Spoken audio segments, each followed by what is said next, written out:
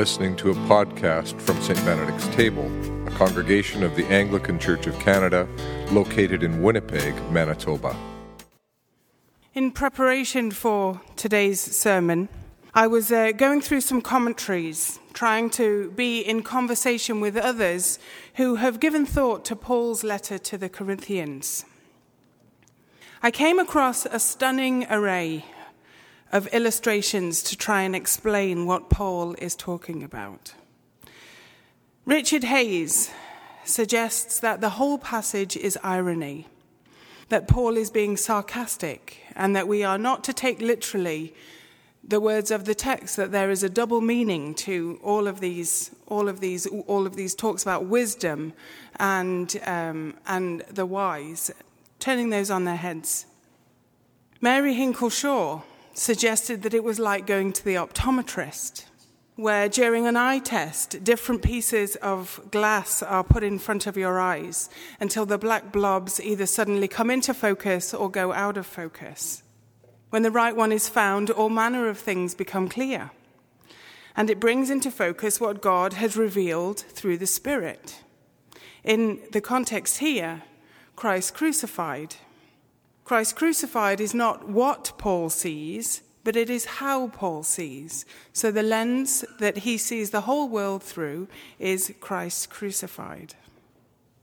Frederick Buechner equated it to a murder mystery, whose mysteriousness could be dispelled, must be dispelled, in order for the truth to be known.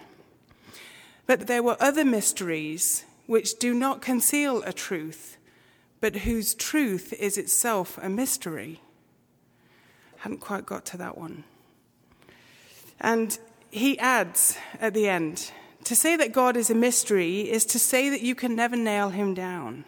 Even on Christ, the nails proved ultimately ineffective. I thought that was very clever. Scott Horsey brings Harry Potter into the conversation and the room of requirement. It is a very real and very large room that did not appear on any of the castle maps. It had no entry or exit that anyone could ordinarily see. It was said to be the place where all things are hidden. But getting into the room was a trick in itself. You had to sort of believe in the room and wish yourself inside. But there was a standard way to refer to how to get into the room of requirement, and it went like this. If you have to ask, you will never know. If you know, you need only ask. Clear as mud. So there were lots and lots of illustrations, different illustrations that can be used to try and help us grasp what Paul is teaching the people of Corinth about mystery. The Corinthians thought that they had it understood. They had understood what Paul had tried to teach them. Paul had been to visit them before. He had spent time in their city. He had founded their community. From his preaching, they had retained some of his well-crafted formulas that were very easy to remember. And then Paul went on his way. And while the cat was away, the mice began to interpret Paul's teachings to suit themselves. Clarity was needed for the obscure and the disputed points on how to live and pray together. And so Paul writes this letter. He addresses the way his teachings are now being used as slogans that were making the rounds in Corinth. He challenges things like, everything is allowed. Food is for the stomach and stomach for the food. We have knowledge. Yes, he probably told the Corinthians that they were no longer under the law, that all foods were pure. And yes, he said to them that they had been made firm in the knowledge of God. And perhaps he also said that they had already risen in Christ. But these truths, which the Corinthians had reduced to slogans, had to be understood and lived out in relationship with other ones. Now, Paul finishes the first chapter of the first letter to the Corinthians with a meditation on the glorious mystery of the cross, which turns everything on its head in this world. Its weakness is where strength comes from. Its foolishness as a source of hope. Its wisdom is found by believing in the impossible actions of Christ. Now, as Paul turns the page on a new chapter, he reflects on this mystery, hoping to make sense of it all. I came to you determined to know only Christ and him crucified, Paul writes. He knew that it was the cross and only the cross that would reveal eternity. The cross was the key to unlocking the kingdom of heaven. And Paul was unapologetic in his single-tone message.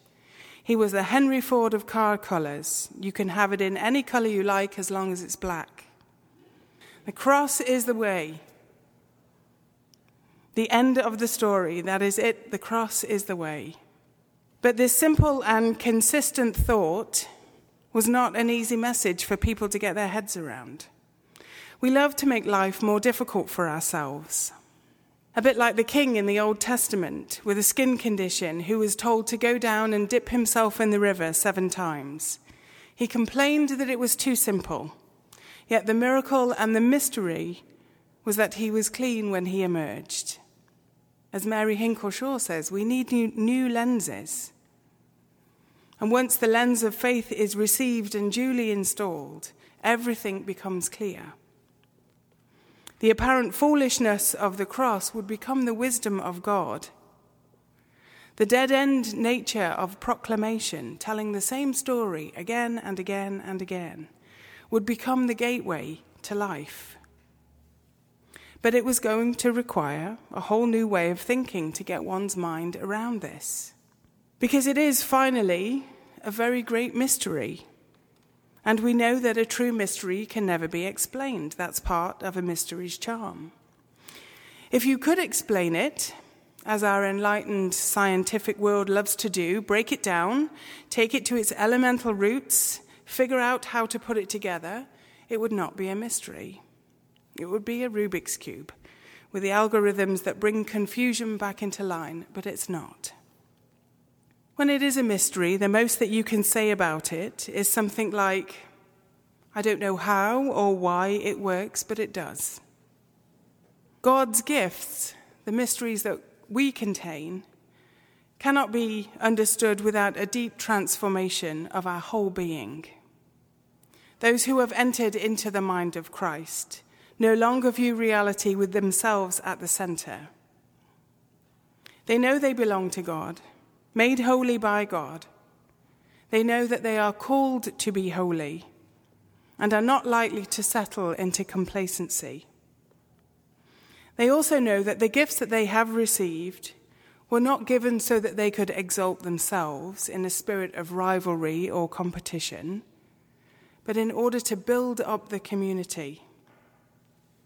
All any of us can do is bear humble witness to the fact that we cannot really tell you why we believe in the gospel the way that we do.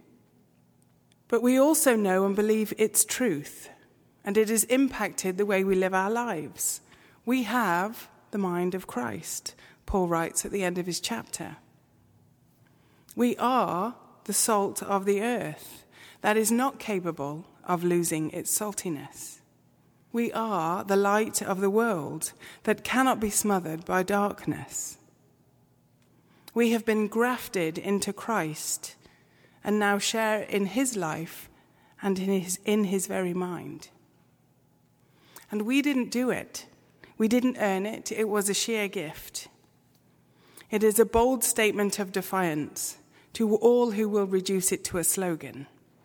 So in the face of this mystery, one that is completely unexplainable, the most that we can do is say thank you and respond with our lives. Amen. So now in a bold, defiant statement and with not a slogan in sight, I invite you all to stand as we declare the mystery of our faith and say together the Apostles' Creed. I believe in God, the Father Almighty, creator of heaven and earth. You've been listening to a St. Benedict's Table podcast. For more information on our church or to provide support for our online work, visit us at stbenedictstable.ca.